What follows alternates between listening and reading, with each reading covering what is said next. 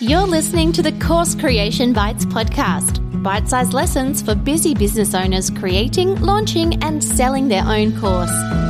Each week, you'll get short, practical lessons that focus on one part of your online course creation journey and an easy action step to go away and implement. Here's your host, Sam Winch, the course creator, not the lunchtime food.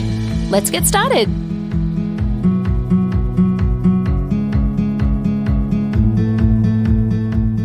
Let's talk all about mistakes. Hi, I'm Sam Winch, the course creator, not the lunchtime food, and today we're going to talk about some of the common mistakes that you should probably avoid when making your online course. Yes, we're specifically talking about mistakes with online courses here, not life lessons or anything else like that. I am so thankful that there was no social media when I was a teenager and that all of my teenage mistakes stay offline, not online. Anyway, moving swiftly on, let's talk courses instead. So this week, I asked Notion AI what are some of the common mistakes to avoid when making an online course. And it gave me 8 fairly broad mistakes. But of those, 4 I think are actually super relevant. And we're going to dig deeper into why they're a mistake that people make and how we can approach them instead. I was really interested to play with what AI thought were the problems with online courses and to see if it really understood, I guess, what was needed for learning. Now, obviously, it's pulling all of this research and data from everywhere else, which is majoritively human-written, and then turning it into something else. But it was really interesting to see when I asked it what it thought the common mistakes were, the things it came up with, and I've pulled for you what I thought are the 4 most relevant, and let's have a chat about them now. So mistake number 1 that Notion AI thinks you might be making with your course is that you're making your course too long and too complex. I completely agree with this one, and I know it because I still fall into this trap time and time and time again. So often we, like all of us, try and put so much into a course. And I do it for my own content, and I get caught still in the pattern for clients. When clients say we want to teach students about, A, B, or C, we want to teach them about recruitment, we want to teach them about leadership, we want to teach them about blah, whatever blah is. It's so easy to try and put everything inside that program. Like absolutely everything you think is of value to the student, but you can't, it doesn't fit. The addition to this was the word complex, and that is also true. So I find that we so often think things are easy only because we've done them for a long time. And so we introduce concepts that are complex, assuming that our students will get them because they're easy, right? But we forget that our students are not us. So making the course too long and too complex is definitely something that happens far too often. So what can we do instead? Well, I guess the flip side of that is make it shorter and easier. Now, that's easier said than done, but it is relevant. So when you're looking at planning out your courses and your modules and your lessons, I want you to think really carefully about what is essential for them to learn to reach their outcome. How can you reach the outcome that has been desired in the least number of steps possible?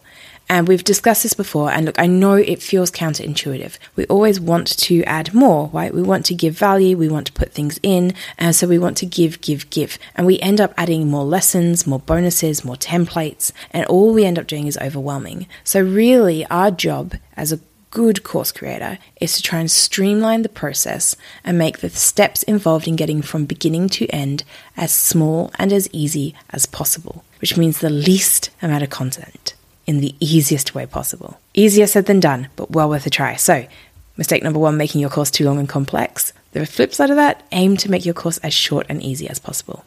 Mistake number 2 that Notion AI thinks you might be making is failing to define clear learning objectives and outcomes. And I'm with it on this one as well. I completely agree. I'll use the examples that we used in the last one, right? If I'm building a course for a client on recruitment, for example, that's not, I want to make this very clear, that is not a clearly defined learning objective, nor is it an outcome. The course on recruitment doesn't actually clearly tell me what the student needs to learn or why they're learning it or what the purpose is.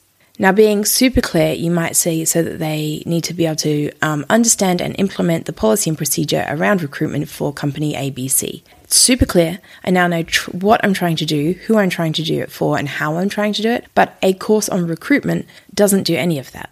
So it's the same with a lot of clients I work with. Now, I must admit, we're all getting much better at this, and I hope it's because I rant about it enough that it's starting to sink in. But rather than just say I'm building a course on marketing, or I'm building a course on coaching, or I'm building a course on stand-up paddleboarding, or whatever it might be, I want you to think really carefully about what is the learning outcome. So by the end of this course, my student will be able to do what, know what, apply what? Why will that matter? Right? What will have changed for them? So by the end of this course, I want them to be able to confidently stand up on a paddleboard and be able to do skill A, B, and C. I have never stood up on a paddleboard. This is a terrible example for me to use, but you can see where I'm going with this, right? By the end of this, what will they know or be able to do? If you can clearly define that, now, mistake number 1, making things too long and complex, is much easier to handle because you've got that clear outcome and objective.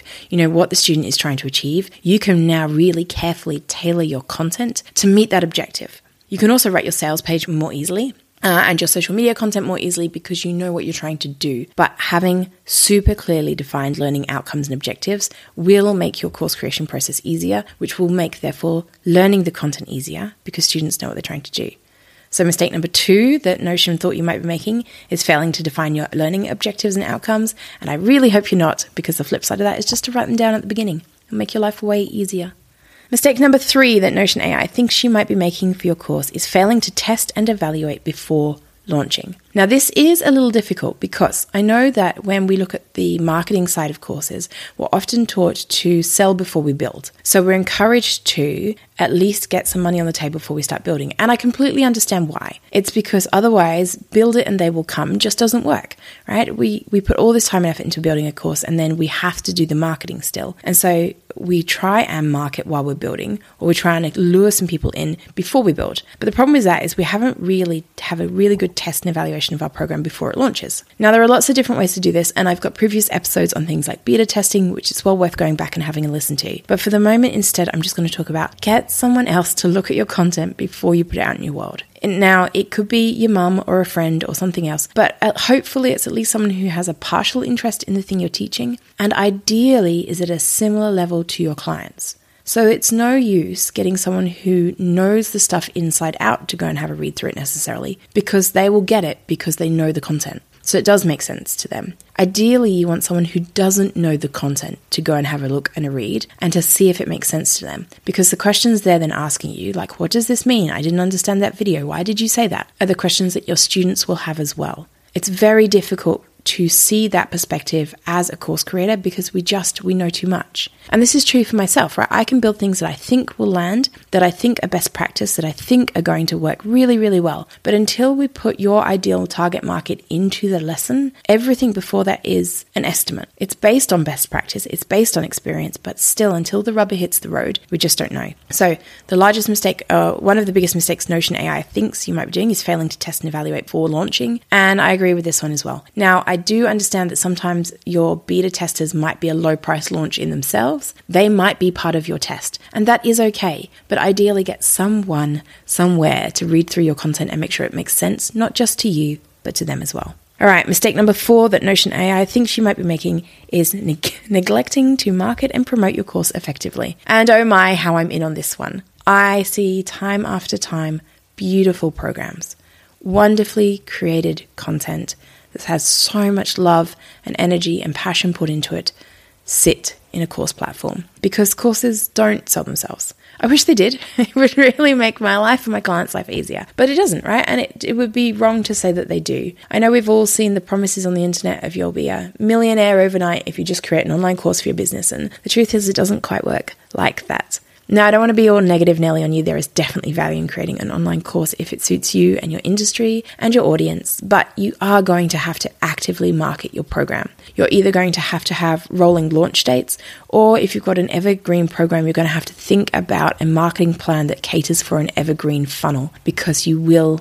need to market your program. You will need a warm audience. Courses are notoriously hard to sell to cold audiences, so through something like a Facebook ad, you're much better promoting a freebie to a Facebook ad, building a warm email list, and then marketing to a warm audience than a cold audience. We probably should, and I have some old episodes, but I really think we should probably dig deeper into marketing your programs over the coming episodes. But for the moment, I want to remind you that Notion AI is again correct. People neglect to market their program, and it will not sell itself magically. Have a clear plan. Think about what you're going to do to build that warm audience, and then engage with that warm audience to sell your program. It's going to be the most successful avenue for selling your course content that way. Okay, so an action step, because you cannot build a course by listening to me rant about courses. You have to go away and do something. And today I want you to reflect on the 4 common mistakes that we spoke about. So making your course too long and too complex, failing to clearly define your learning objectives, failing to test and evaluate before launching, and neglecting to market and promote your course effectively. And think about which of those you might be doing.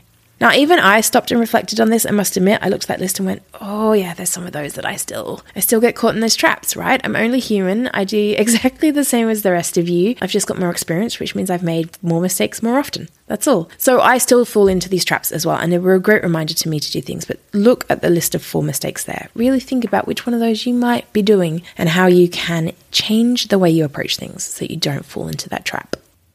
Okay, it's time for all of those podcasty bits. If you've loved this episode, share it with your friends or just tell random people about it. Stop them in the street. Okay, don't stop them in the street. But please do share it with your friends, especially if you think they will find it helpful. Make sure that you have subscribed so that you get access to all of the future episodes. And better still, leave a review. Podcast reviews are like gold. So I would really appreciate it if you took a couple of moments and leave a review with your thoughts and takeaways from this podcast episode. Lastly, why not come over and join my free Facebook group? Simply search Content Into Courses inside Facebook. There's some good interaction that happens on over there. I'm in and out on a regular basis to answer all of your questions and to give some live tips and tricks. And you get to learn from other course creators about all the things you can do to grow your course and your audience. That's it for this time, but as always, I will catch you next time.